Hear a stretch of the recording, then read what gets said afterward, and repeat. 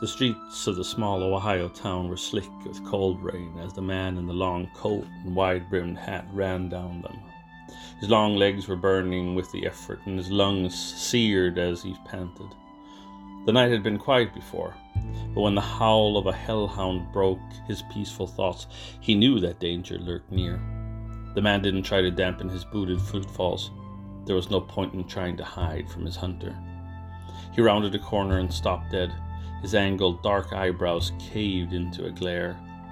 At the end of the alley stood the hunter, Aron, and his shadow of a hound, fiery teeth bared. "You run a good race, Eldonah," the older man said, his voice a deep echo in the quiet streets. "For too many years have you kept me out of this world. My dogs are hungry for mortal souls. It is the way of life. Why not let me go where I will, taking whom I will? Why do you hinder me?" Eldonah swallowed, trying to calm himself. "You take them before their time. Jennifer was not ready to die. She had years left." Annoyance flooded with him as his voice shook a little. He could not show weakness now. He had to stay strong, protect this side of the veil where the mortals lived. It has been my pleasure these last 1,000 years to ensure you don't take a single soul before it's time.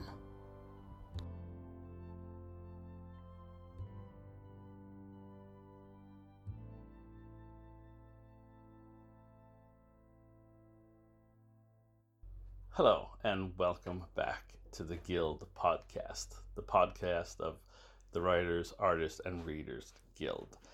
My name is Chris Mary Holtzman, and I am your host. I've had a little bit of a hiatus, mostly because I've been a little bit under the weather, plus it's been vacation, and maybe I should have announced that we were going on vacation. It kind of happened organically because people aren't as available this time of year during the summer. But I'm hoping and trusting that you've had a good summer, that you're keeping safe out there. Last time I teased that we had some news coming up, and there is some news. Personally, I have news, and that is that my first novel, The Face of Fear, will be coming out shortly from Breaking Rules Publishing. That's exciting. Get more into that later. Maybe even actually have a podcast that is only about that release, because I don't want to take away anything from our guest today. Secondly, we have at least two new podcasts coming out, kind of like sub-imprints to this podcast.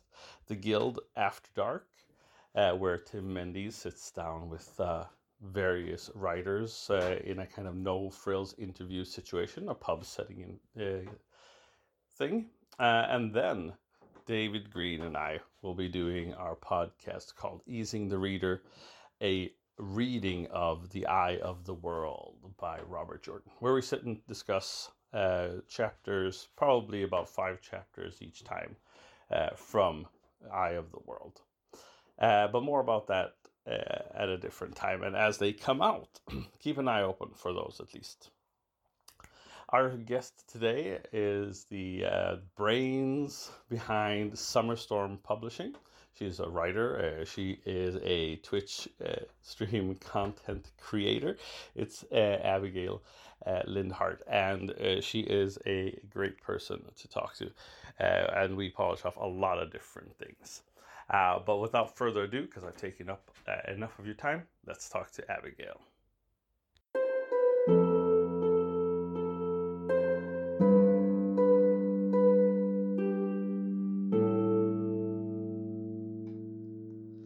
So I would like to, at this time, welcome Abigail Lindhart to the show, the owner, entrepreneur, runner of Summerstorm Press. Welcome to the Guild, the podcast.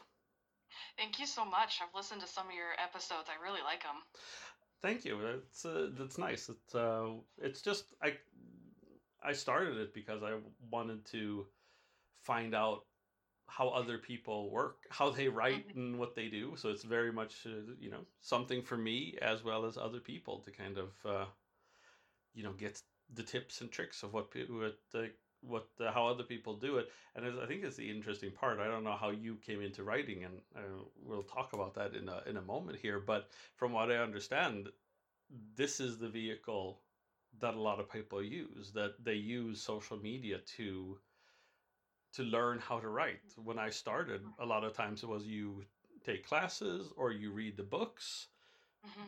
But so many people that I've talked to have like never read a book on writing and have never gone to any creative writing class. So that's an interesting aspect. How did you get into writing? Definitely the classical way, but as an English instructor myself, I've also run into people who are like, I've never read a book. And I was like, don't they still have you do that in high school? How did you graduate? I don't know. But yeah, no, the classical way. I was actually homeschooled Okay. Mm-hmm. all through, K through high school, and reading was mandatory.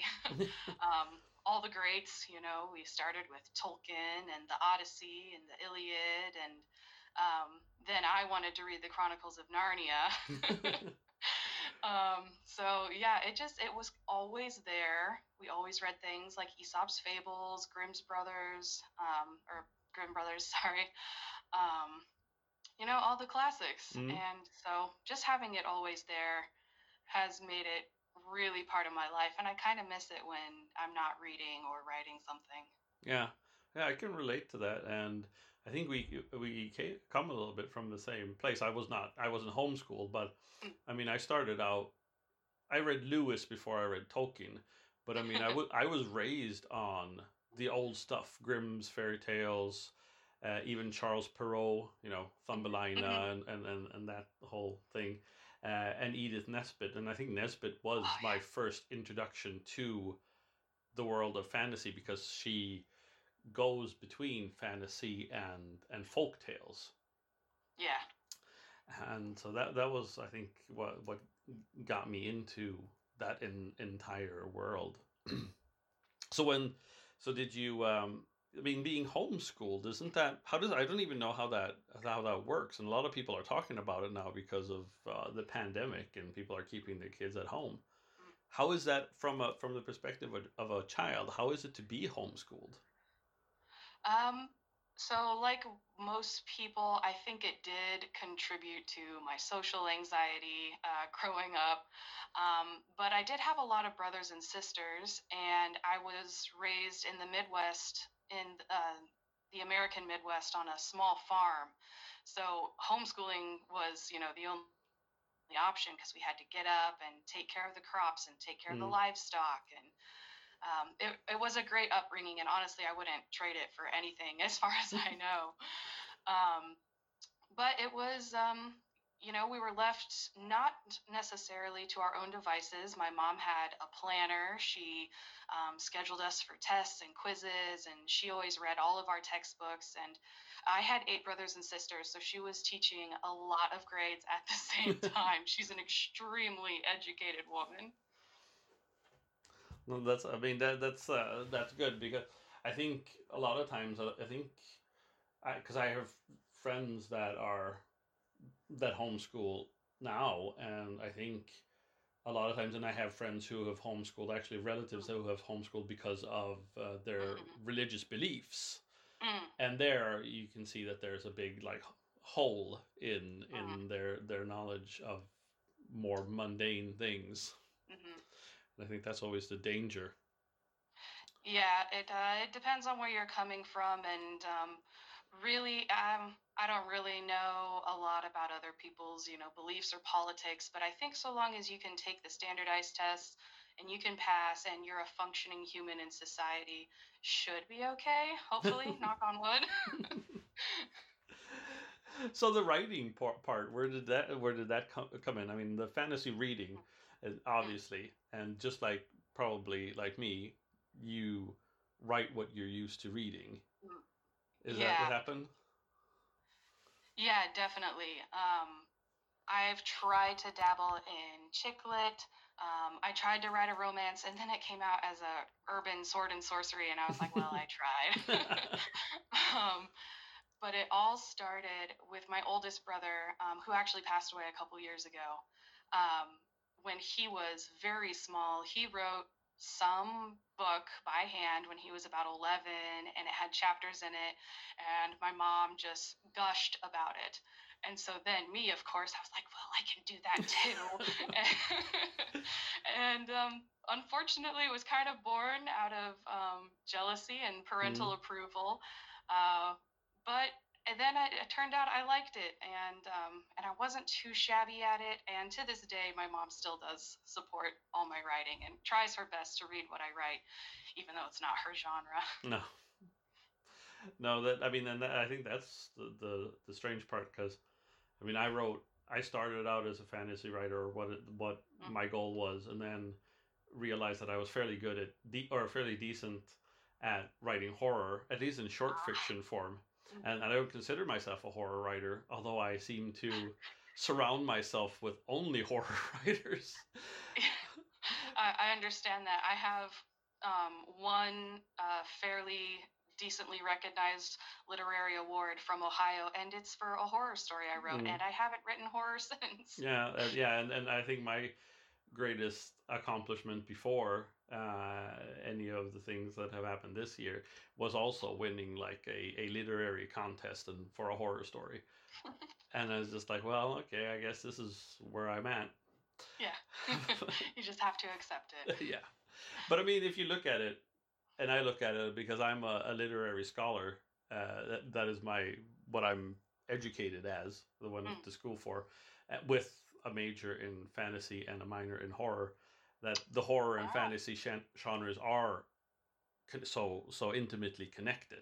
I Mm-hmm. mean, if you look at Mm-hmm. it from a historical timeline, fantasy kind of is born out of the gothic horror Mm-hmm. genre. So, I mean, I think we can use that as an excuse. Definitely. They intertwine, and I love the subgenres that have been born out of it, like grimdark Mm, fantasy.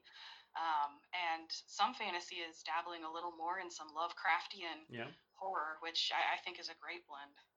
yeah, and I think the good part with the fantasy genre is that you can, as you say, you can dabble in a bunch of different subgenres and then still be a fantasy writer because you don't want to. Sometimes you don't want to do the high fantasy. You just want to do a Mm-hmm. blood and guts Mm. violent thing, and then you have sword and sorcery, Yes, and you don't I have love sword and sorcery very much. yeah, you don't have to care about if you're misogynistic or not because you can always hide behind the fact that it's sword and sorcery. Even as a woman, I have been accused of being misogynistic. And And and that's so interesting. What can you delve a little bit deeper into that? What was the reasoning behind that? in a book I have coming out soon, that I do have a scene where a woman is basically killed and she's naked and she's bloody, and but she comes out the other end better for Mm, it, and she gets these powers. And someone read some a close friend of mine read that chapter, and she was like, "But why does she have to be naked? Like, why is this happening?" And I don't. It's horrifying.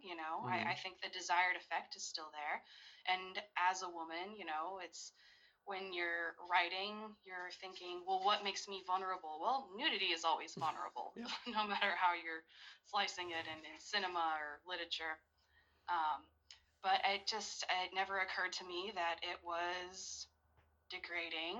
And I figured as a woman, it would be okay if I wrote it, but Yeah. apparently not. Well, I mean, that's the thing. Would it have been degrading if it was a man that was naked? I mean, probably that would have been, just as horrible. Well, yeah, but I think that's a desired effect because I think and what I try to convince people with all the time, no matter if you're writing fantasy or what kind of genre you're writing, there has to be a high degree of believability. Hmm. And the problem with sword and sorcery, at least if you look at Howard's and Fritz Hmm. Leiber's style of sword and sorcery, there isn't a high degree of believability in it. Hmm. They're not people that we can relate. We can't relate to Conan, but if because he's so yeah, he is who he is. Hmm. But if I was reading a Swedish fantasy story called Black Fire or Black. I guess that's what it would be translated as, where they have a scene where a boy is basically raped by his foster father, who is a blacksmith. And you can kind of think, well, was this necessary? Because it doesn't actually move the story along. It's something that happens, but it also shows that there's poverty and there's misery in this little village where this boy lives, and in reality that's the kind of thing that happens. Right. Yeah. So somewhere between the lines of, does it move the story forward? Is it necessary? And well, this is just what happens in these kinds of living situations. Yeah, because we can't all be like Terran from the Black Cauldron, who's basically a swineherd that finds a sword and can all of a sudden use it to defeat the powers of darkness. Right. That's not believable. Right. Because in a real story, and if it was Grimdark, he would probably die in the first sign of a villain. Yeah, and then if he would have been a stronger character, probably would have come back as something undead, but yes. That would be a different story. So, when did you decide that you wanted to write professionally, or that you wanted to give your hand at trying to get stuff published? It actually wasn't until I was about 18 or 19, which is interesting because I'd been writing a lot since then. I'd finished 2 terrible novels by then, and I don't know, it just came to me one day. I was probably like, I don't know, washing dishes or something, and it just hit me really hard, and I was like, oh my gosh, I have to do that. I don't know why, but I have to. And that, like, it sounds like something out of a fantasy novel, which is very appropriate, but it wasn't an incident. It was just me going about my day one day and realizing that it was something I absolutely had to do. And then after, I mean, how did you, because I've understood, and even it has to do with like kind of like the horror contra fantasy and other genre fiction genres, is that it seems to me that horror, for instance, horror anthologies, horror publishers is a lot more abundant than fantasy. Would you agree? I would definitely agree, and it's something I actually thought about a lot while I was designing the brand around Summer Storm. I was like, that this pink and purple is not gonna fit in with everyone I follow and everyone who I know and what they're writing. But I had to go with it just because it was something I liked. But yeah, I would definitely agree. And I don't know if it's because it's easier, which I would say it's not.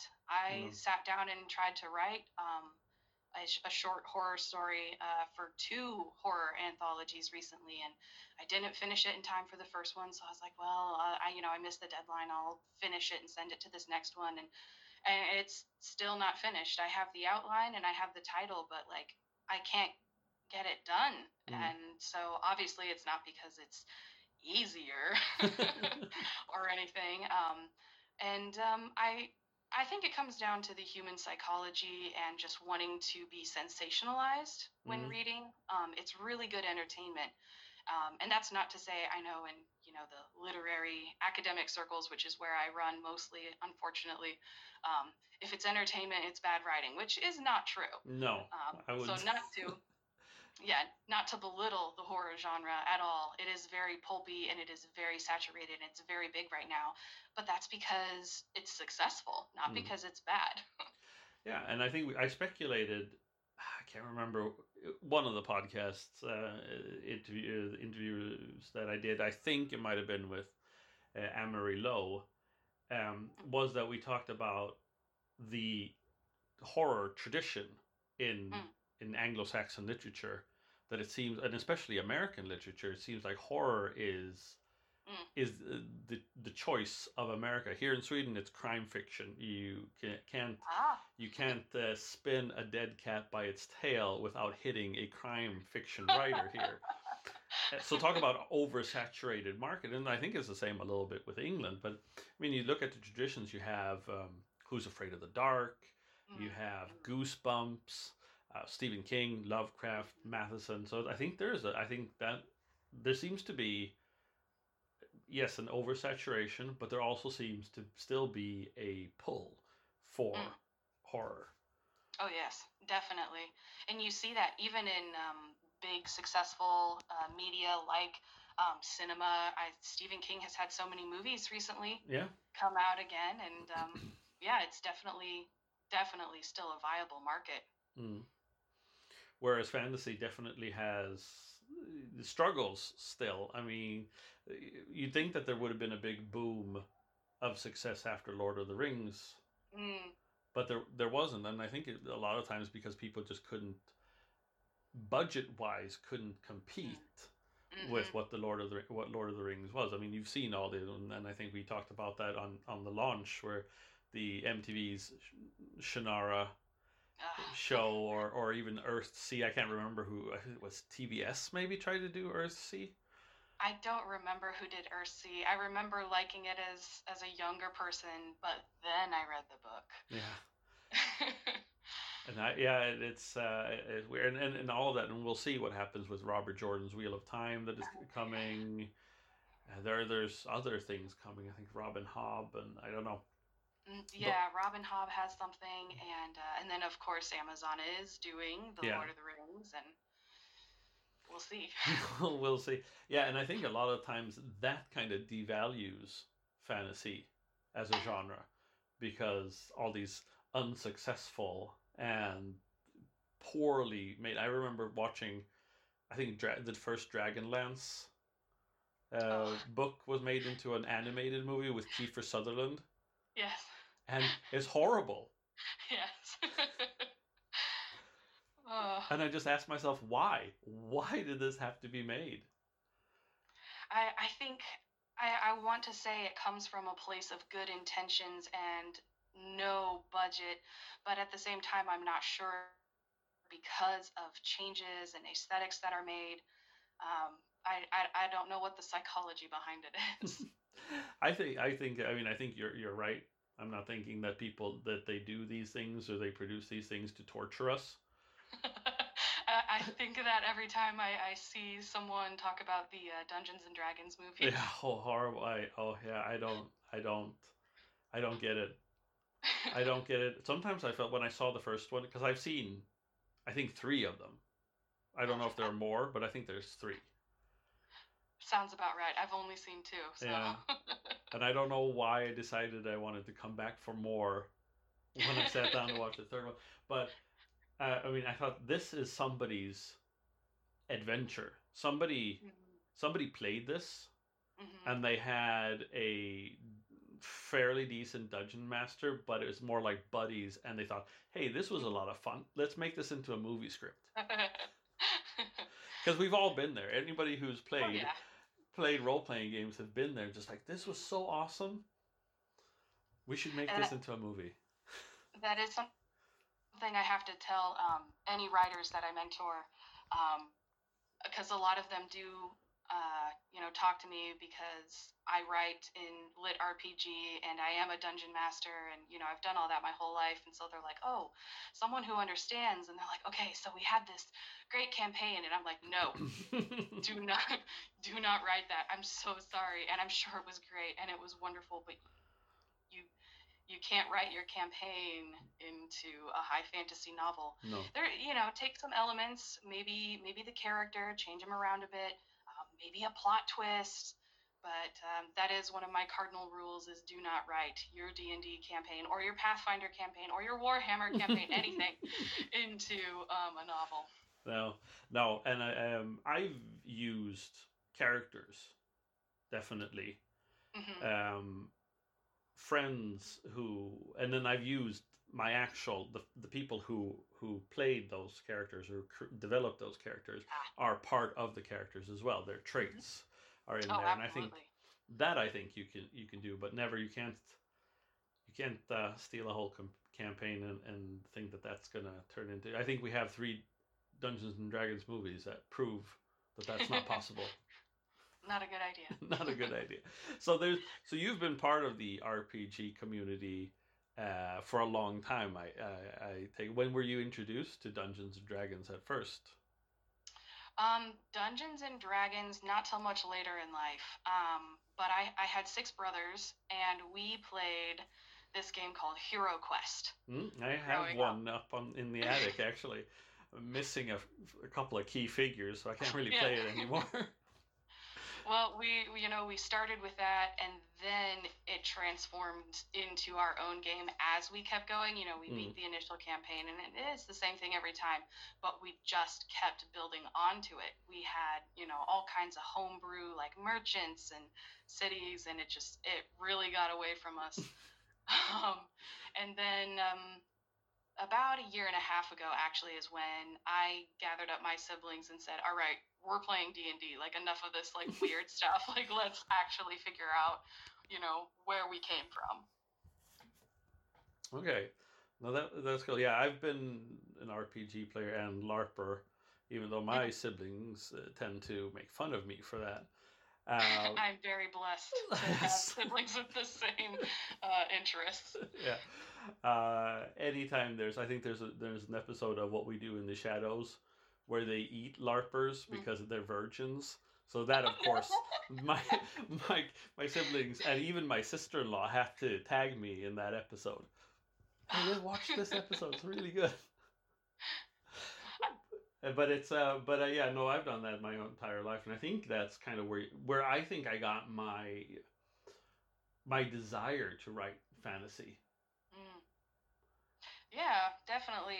And it's really DMing the last, couple years and has really helped me become a better storyteller. Mm-hmm. And writing has also helped me become a better DM. Okay. Mm-hmm. Yeah, no, that I can definitely understand, and I think the last few years that I actually played and I didn't DM myself because I've only really DM'd. There's a game here called Mutant, which is like a cyberpunk Oh, RPG. So very cool. in our group, we would DM. We were all like, you do this one, you do chill, you do cult, you do science fiction one, and you do Dungeons and Dragons. We all had our specialties. But I think the last couple of years, I think we did mostly horror RPG, and I think maybe that is where I kind of got the psychology for writing horror. Oh, okay. Yeah, very cool. Getting more in depth there and having to put yourself into those stories, Yeah, the beats of horror are different. yeah. Yeah, that's really And cool. we had a really good DM. Unfortunately, he passed a couple of years ago, but he would tell it like a story. He Mm. wouldn't he wouldn't say you're on the path. He would set it up as a story, and then you would tell him what you wanted to do, and then he incorporated that in his storytelling. Like he was the narrator the whole time. Oh, that's really cool. That I like that style. Yeah, and that was very. I could never do that. I couldn't do that, but he was very good at it. Yeah. So when did you get your first things published then? Around 18 or 19 when I decided to get published. So yeah, around 18 or 19 when I had that impulse, I fell in with a scam publisher. Mm. And they made me sign a contract for 7 years. Whoa. Um, Okay. yeah.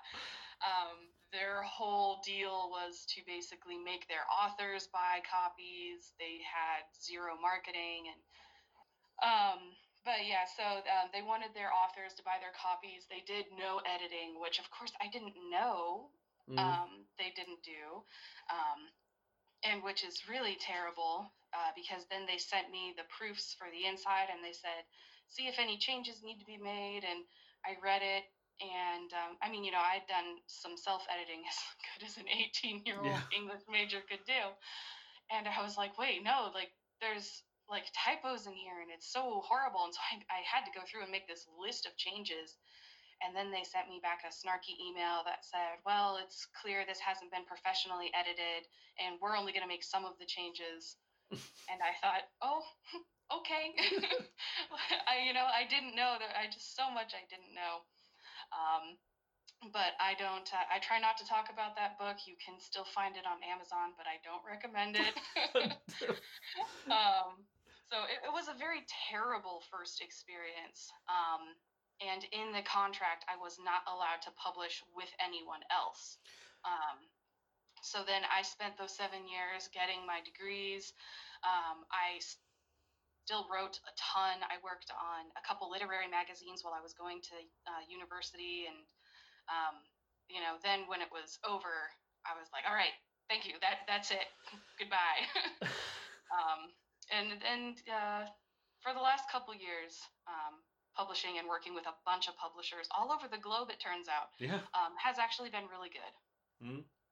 So I mean, it's interesting. Could they? I mean, I'm surprised that that publisher even lasted 7 years with They such like a did, horrible deal. they did disappear for a while, and everybody, in message boards, back in message board days, Mm. trash talked them, and it's like, oh well, I wish I had known this before. I didn't have high speed internet though, so I couldn't seek out the information. But yeah, they've since changed their name and rebranded, and I did do a Google search on them the other day, and they're still there. So Okay. Yeah. Well, we're not in the business of bad mouthing other yeah, companies, and, exactly. and, So and maybe they've seen the errors of their ways. But I mean, and I can relate to that because when I decided that I wanted to try to get published as well, right in that time frame when I was deciding that, there was a lot of horrible stories coming out about a lot of publishers like mm, not paying their authors, mhm, bad mouthing their authors, talking crap mhm. about them, making fun of them and stuff like that. Oh And there were dear. quite a few that folded because of that. It was kind of like a Me Too movement within Mm, at least the horror press. mhm. And that so that can kind of maybe a little jittery, but I mean, luckily I've been lucky so far to deal with, and then I understand. I mean, with the pandemic and hurricanes and riots going on everywhere, that maybe a publisher not have that much time to put stuff out in time. Oh yeah, yeah, definitely. And part of the the philosophy behind me starting Summer Storm Press was to make sure that we are building a supportive community, to try not to avoid that, but to educate, on this is how you need to interact with other authors, other writers, editors, publishers. We're all in this together. Like no one's in competition. It's fostering a community of genuine support, critique, and education is one of the things I'm striving for. Mm-hmm. Yeah, and that sounds nice. And I figure we could probably slide into the whole Summer Storm press and the idea, the philosophy behind it. Now, when did you exactly decide that you wanted to start a publishing house? So almost a year ago, is when I was tossing around the idea. I did a few things under the name Summer Storm. Um, but this year, so right when everything horrible started happening, was when I was like, this is my year. And I remember talking to my friend on the phone during New Year's. I said, this is my year. This is when it's all coming together. Oh, how little did I know. January was a good month. And I told her everything I was doing, and then I started drafting the website, coming up with my brand, writing legal and contracts, which is horrible, by the way. Yeah. Writing legal is awful. So this year, and then finally was able to launch everything. I had a bunch of moves and stuff in the middle of the spring, and so a lot of stuff got put on hold. But I treated it like a full-time job and worked, 30, 40 hours over the weekend to get everything ready. And I think the launch went pretty well. Yeah, I would agree. I was honored to be part of it, be there, and look at it. Also, David Green sends his Yes. regards. Oh, excellent. I spoke to him today and said I was going to talk to you. So he was very psyched about that. Yeah, I'm really eager to meet new authors and read what other people are writing, and Mm. it's so exciting. That's probably going to be one of my favorite things about starting the press is just meeting more writers because writers are really cool people. And I think early on I was talking to I can't remember, it was another publisher for, I think it might have been Michelle River of Erie River Press, Hmm. who also launched, I mean, this year, Hmm. and so, but we were talking about the supportiveness of because in my experience before actually I delved into it even deeper, my experience was always that the horror community was very supportive, Yeah. whereas the fantasy community was less. Mostly because I didn't have any contact, and those fantasy authors that I did have contact with, Hmm. very, kind of not introverted. I think that's the wrong word, but very this. I mean, not so eager to help out, to guide and help out and stuff like that. You're not wrong. You're definitely not wrong. And I think that's why I've struggled a lot as a writer trying to find support because everyone's writing an epic fantasy and Hmm. everyone's a little snobby. Um, and I know I've definitely come off as pretentious before, and I try to not do that. But really, my big break into the writing community in the last 2 years was this little tiny e-magazine called Sirens Call, Hmm. and they published some of my work, and I friended a bunch of the writers, on social media and followed them, and like everything just exploded for me then once I got into that horror community and had Yeah. some stuff published with them, and um, it was just like this is great, and it's definitely planted some really good roots. Yeah. Yeah. And that's exactly what happened for me. You know, I got into the horror community, the Author Alliance, which is a group on Facebook, which basically mostly horror authors, Mm, really.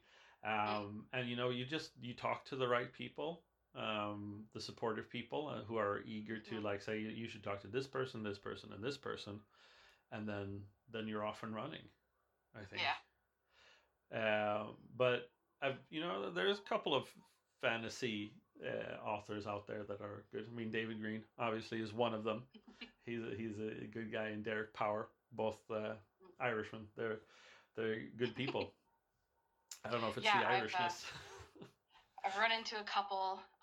Kate Seeger at Tarina Anthologies is ridiculously supportive, and her group and her press are also fostering a really good community of fantasy writers that I think is a rare find. Mm.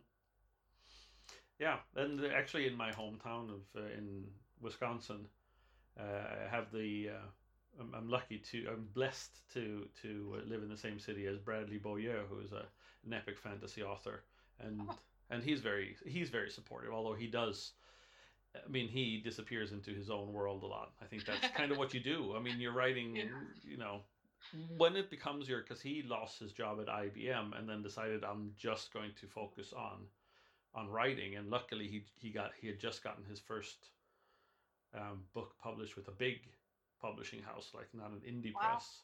And I Wow. think he has to do it because that's how his family survives. Wow. Yeah. So that's, I mean, that's a different thing, and I think maybe that Peter Beagle is super supportive as well, and he doesn't have to be. But so now you've started Summer Storm Press. Wasn't because you yourself? Because I've talked to other publishers who said, like, well, I didn't like how other publishing houses did it, so I decided, well, I'll just publish myself, and then I'll help others get published. Um, was that wasn't part of your plan? It was more or less like, I want to just build a whole community of fantasy authors. Unfortunately, like that is part of it, but that became part of it. When I initially started planning, it was all about education and help and offering services. And then, I mean, recently I have had not great experiences, and so it was kind of just added to the list. Mm. Um, but best laid plans. I'm not big yet, or big as some of the other micro presses, and maybe I don't know. I don't know what how they operate, what they go through. How many people are trying to contact them a day. So they could be coming from a place of honesty where I really it's one person. I just can't contact and babysit everybody. No. Um, so maybe they're coming from a place I don't understand. But unfortunately, it did get added to the list. But that's not in um, my mission statement or anything like that. Hmm. So what do you have? What does Summerstorm Press have coming up? What are the plans? Are you going to be strictly a fantasy press, or are you going to try to Definitely venture not. into it? No? Yeah. I have a 5-year plan. If everything works out. And if everything works out this year, then I know the next 4 years are going to be cake. Yeah.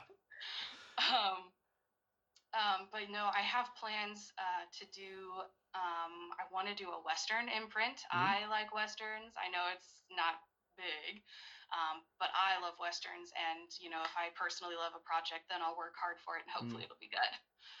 But I want to do a Western imprint, and I want to do like a kind of a crime noir imprint as well.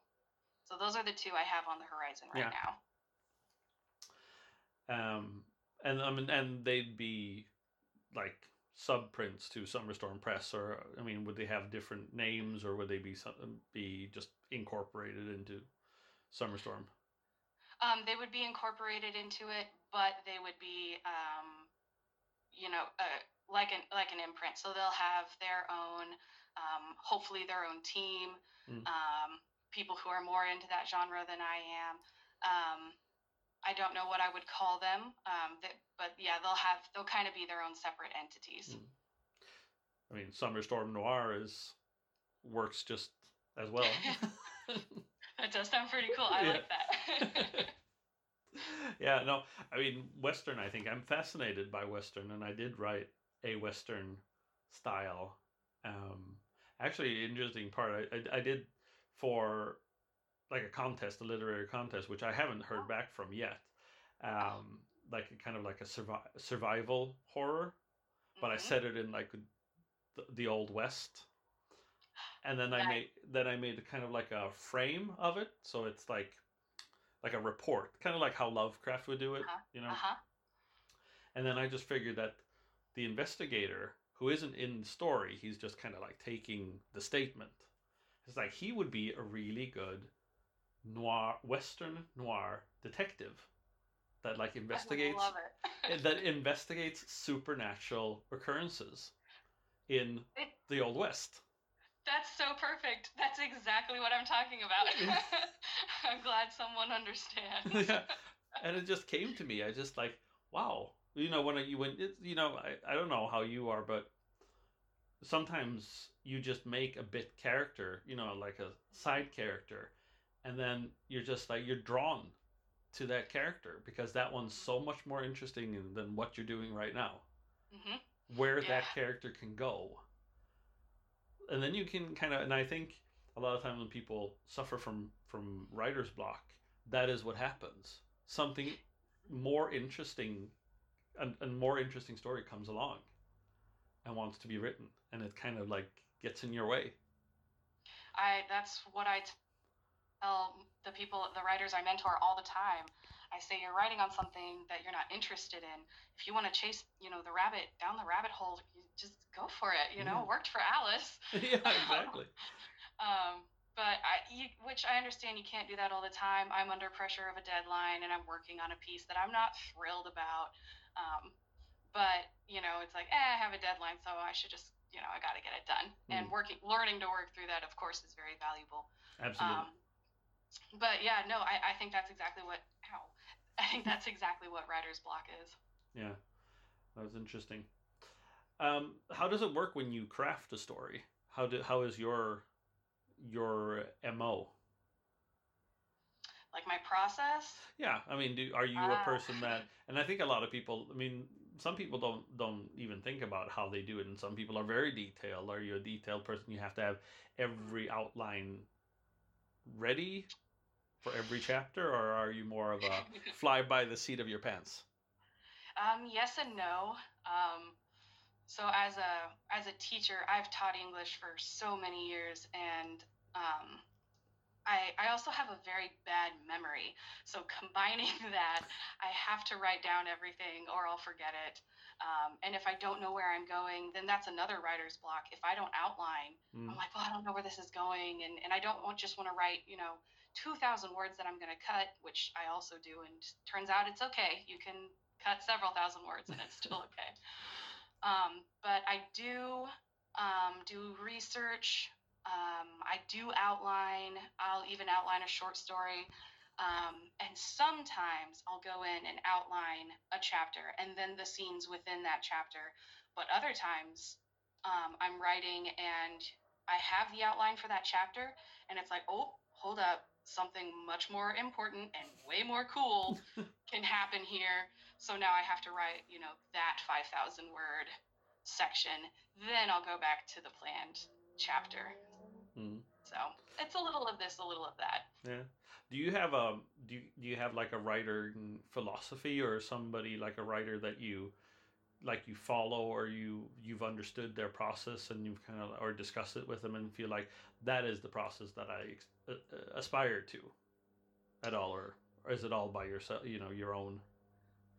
Um, I've talked to only two uh, famous authors about their process, and one was R.A. Salvatore, which Hmm. was just the coolest thing ever at the time. It's Um, pretty. I think I would say that it's pretty cool still. yeah. But a lot of it comes from reading books. I have shelves of books on writing, how to write, and then niche books like how to write epic fantasy or, the Hmm. science fiction world builder's guide. So I'm definitely in the company of great minds is writing. um, and I have gone back and forth a little bit with on Twitter. Oh my gosh, I can't remember his name all of a sudden. But he wrote the Fantasy Writer's Guide. I can't remember his name all of a sudden. Of course I can't because I'm on the spot. But I go back and forth a little bit with him on Twitter. I read his blogs and comment on them.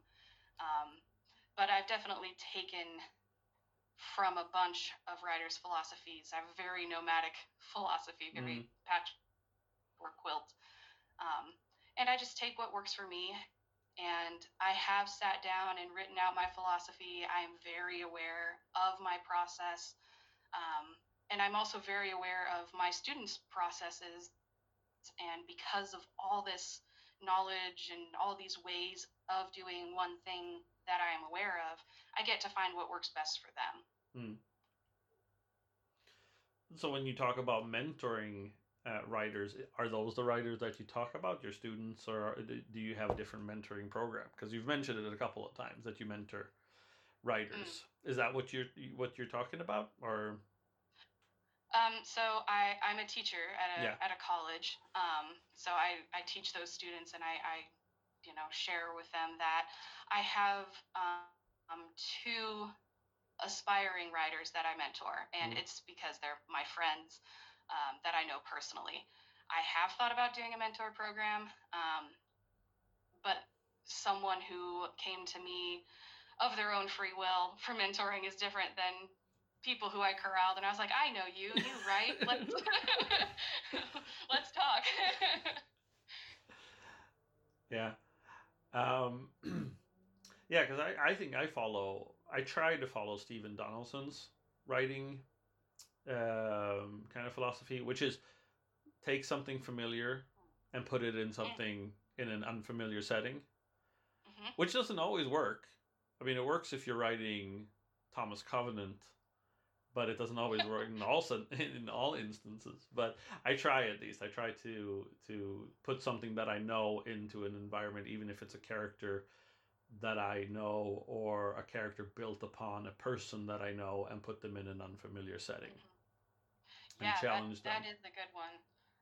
Sanderson also. Brandon Sanderson talks about something very similar, where he says, give the audience something they're familiar with, and then turn it on its head. And I try to follow that, especially in my genre fiction. In fantasy, like, oh, this is, a fantasy world stuff, but not, and try and change it up, and just to kind of lure them in, get them to read, and then give them something fresh. I have another question that I just have to ask about fantasy and world building. Do your fantasy stories tend to take place in the same world, or do you build a new world every time? Up until recently, I've built a new world every time, and it is very draining and extremely exhausting. And I've had to tell myself that it's okay to write a different story in the same world. I have 3 major ones that I'm working with right now, and I planned a quintet in this one world just because of all the research and world building that I put into it. I was like, no, this has to go for more than one book. But I try and be very thorough and do a lot of research and make them very vivid and different. But yeah, right now everything that I'm writing and putting out looks like it's all in different worlds, but the stuff I'm working on is going to take place in some similar worlds over again. Yeah, because I more or less with my own interest, because my fantasy stories are all set in the same world, although they're in different countries that are very can be different. And I have like a whole map. I have like every single country, like the terrain, religion, how they're ruled, what kind of beasts live there. That's all like decided. So when I sit down and write, it's like, oh, this story could fit right here. Or I say, let's put these characters in this world and see what happens when they are challenged with a whole desert landscape that they're not used to. Yeah, that's the quintet I'm writing. That's exactly what it is. Got the whole world. Everything is very different. And I'm excited to get into the different continents and the different cultures and see what I can come up with, and how my main characters interact with those different societies. It should be fun. Yeah. Yeah, no, I think it's fun. I think it's challenging as a writer too to try to do that. The characters in that are in my different stories, who are, I mean, I have yet to use the same character twice, but they make references to things that are happening or have happened in the other stories, just because, like, oh, did you hear that this is going on? Or kind of like how you do when you play a role playing game, like, oh, there happens to be like a plague in this place, so we'll see. Try to avoid that. Right. Yes. Or Civil War, always good. Yes, the Civil War is that's always popular. A popular one. Always North versus the South. Kind of. The barbarians versus the civilized. So what's going on for Summerstorm Press now? I think our time is kind of winding down, but what is going on, like books coming out? Are you thinking about mainly focusing on anthologies right now, or is there opportunities to get full-length novels published with you with Summerstorm, stuff like that? Yes. So right now I am only doing my novels through the label of Summerstorm Press, just because I want to see exactly what I can do before I offer that to somebody else and disappoint them, basically. But I do have plans to take on other people's novels, once I have the system in place.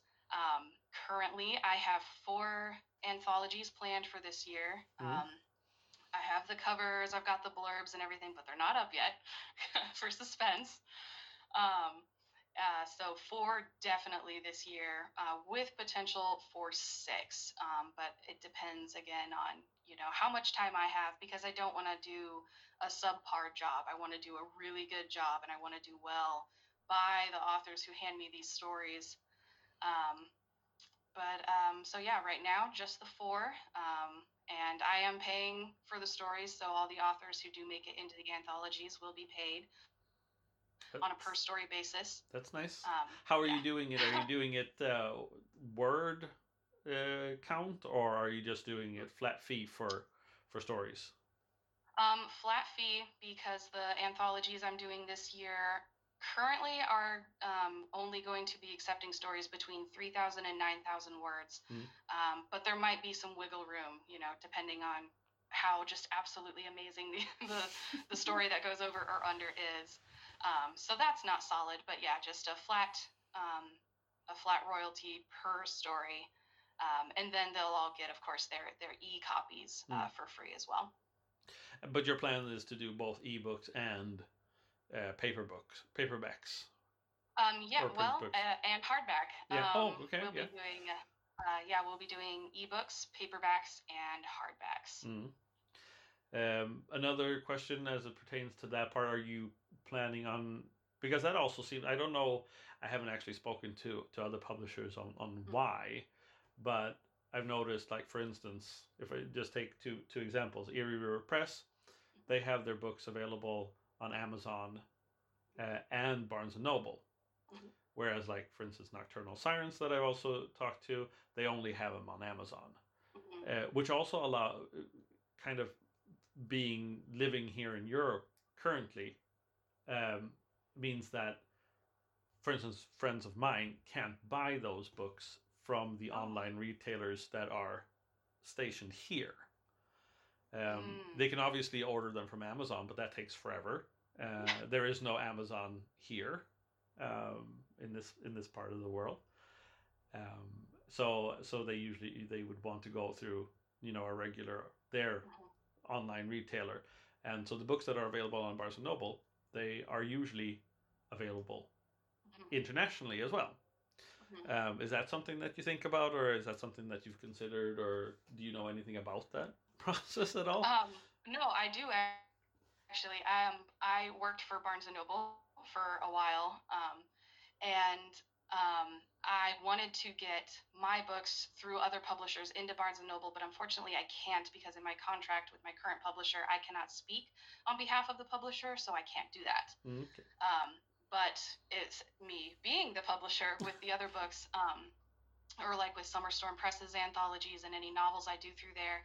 I do have a system, and to get them into Barnes & Noble, the paperback printer that I'm going to be using gets them into Barnes & Noble as well. And then I will also be trying to put together a way to contact local bookstores. I'm doing it for myself and for a couple other authors right now. Doing it that far away would probably be difficult, but it's a challenge I'm willing to do for my authors. Getting them into these other stores, contacting them. Hi, I represent Summerstorm Press. Would you be interested? And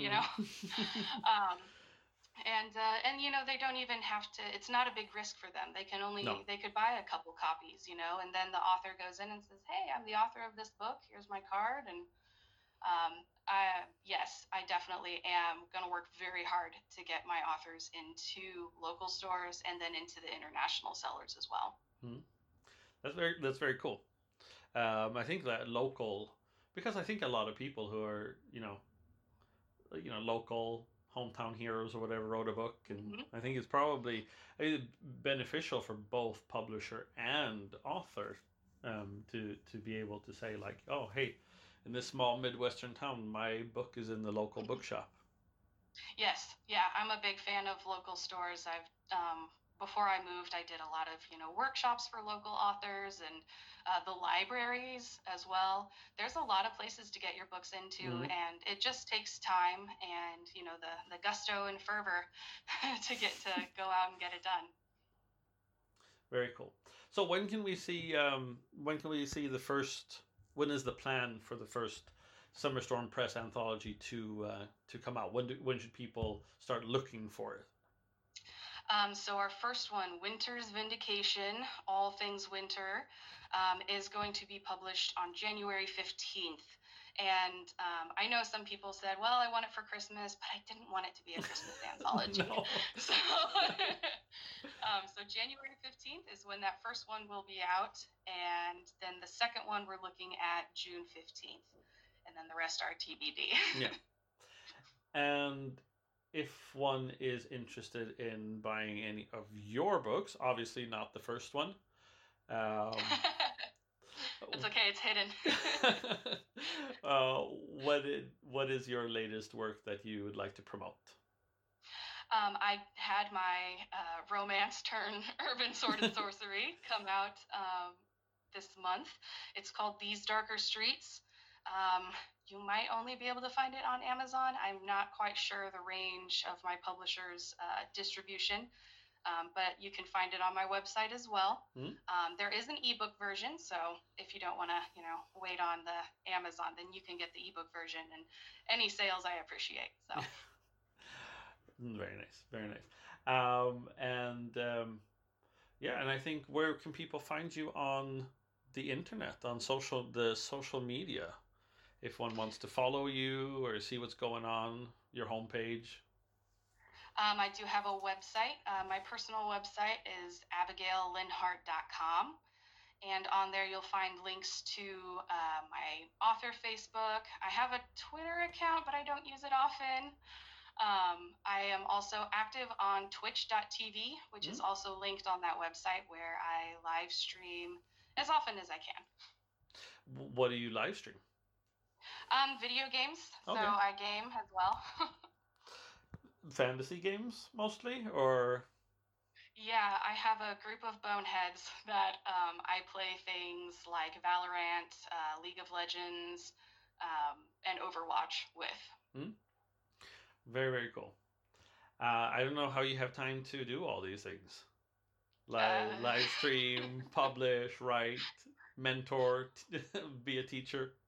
Lots of outlining and planning. Yeah, well, that, I think, is where we see it differ. I am a poor planner. My colleagues, because I'm a teacher as well, my colleagues keep asking me, how do you manage to do all these things? Because I coached my daughter's soccer team for a while and did other things, and I just like, you know what? The trick is to do everything very poorly. I kind of agree. I am a jack of all trades and a master of none. Well, it was delightful talking to you. Wish you all the best of luck with Summerstorm Press. If people want to, if they want to submit manuscripts, where do they go to then? That will probably be some good information to have. Yeah, so they'll want to go to summerstormpress.com, and you'll want to go under the tab that says For Authors. So the Anthologies tab is like for buying and wholesale and stuff like that. So yeah, summerstormpress.com underneath the tab that says For Authors. Okay, excellent. Well, I would like to thank you for coming on the show and talking to us about everything, mostly fantasy, and some Summerstorm Press. Working around time zones. Oh no, that's what we do here. I have 2 more coming up, interviews in this week, and they're all different. I mean, everybody's in the States, but the time zones are so different. Yeah. But I've got the time, and it's not a big problem. So. Awesome. Well, thank you so much. Thank you.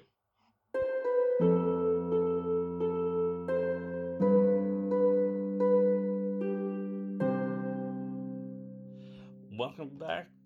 A lot of fun, a lot of information. If you are interested in anything that Abigail is doing, definitely check out our show notes to find out where you can contact her. And if you're a writer and you're interested in submitting stuff to Summerstorm Press, go check that out too. I would very much recommend it. I'd like to thank everyone for listening, for tuning in. I would also like to thank Abigail for coming on the show. And I'd like to thank John Hultman for creating the music for this episode, as always. all the other news that I spoke to you about at the beginning of the show, I'll keep you updated. Follow me on my homepage on Facebook. If you like the show, tweet it out, rate it, follow it on Spotify. Just keep those numbers rising, because that's why we do this. And otherwise, stay safe, and I'll talk to you next week. Bye.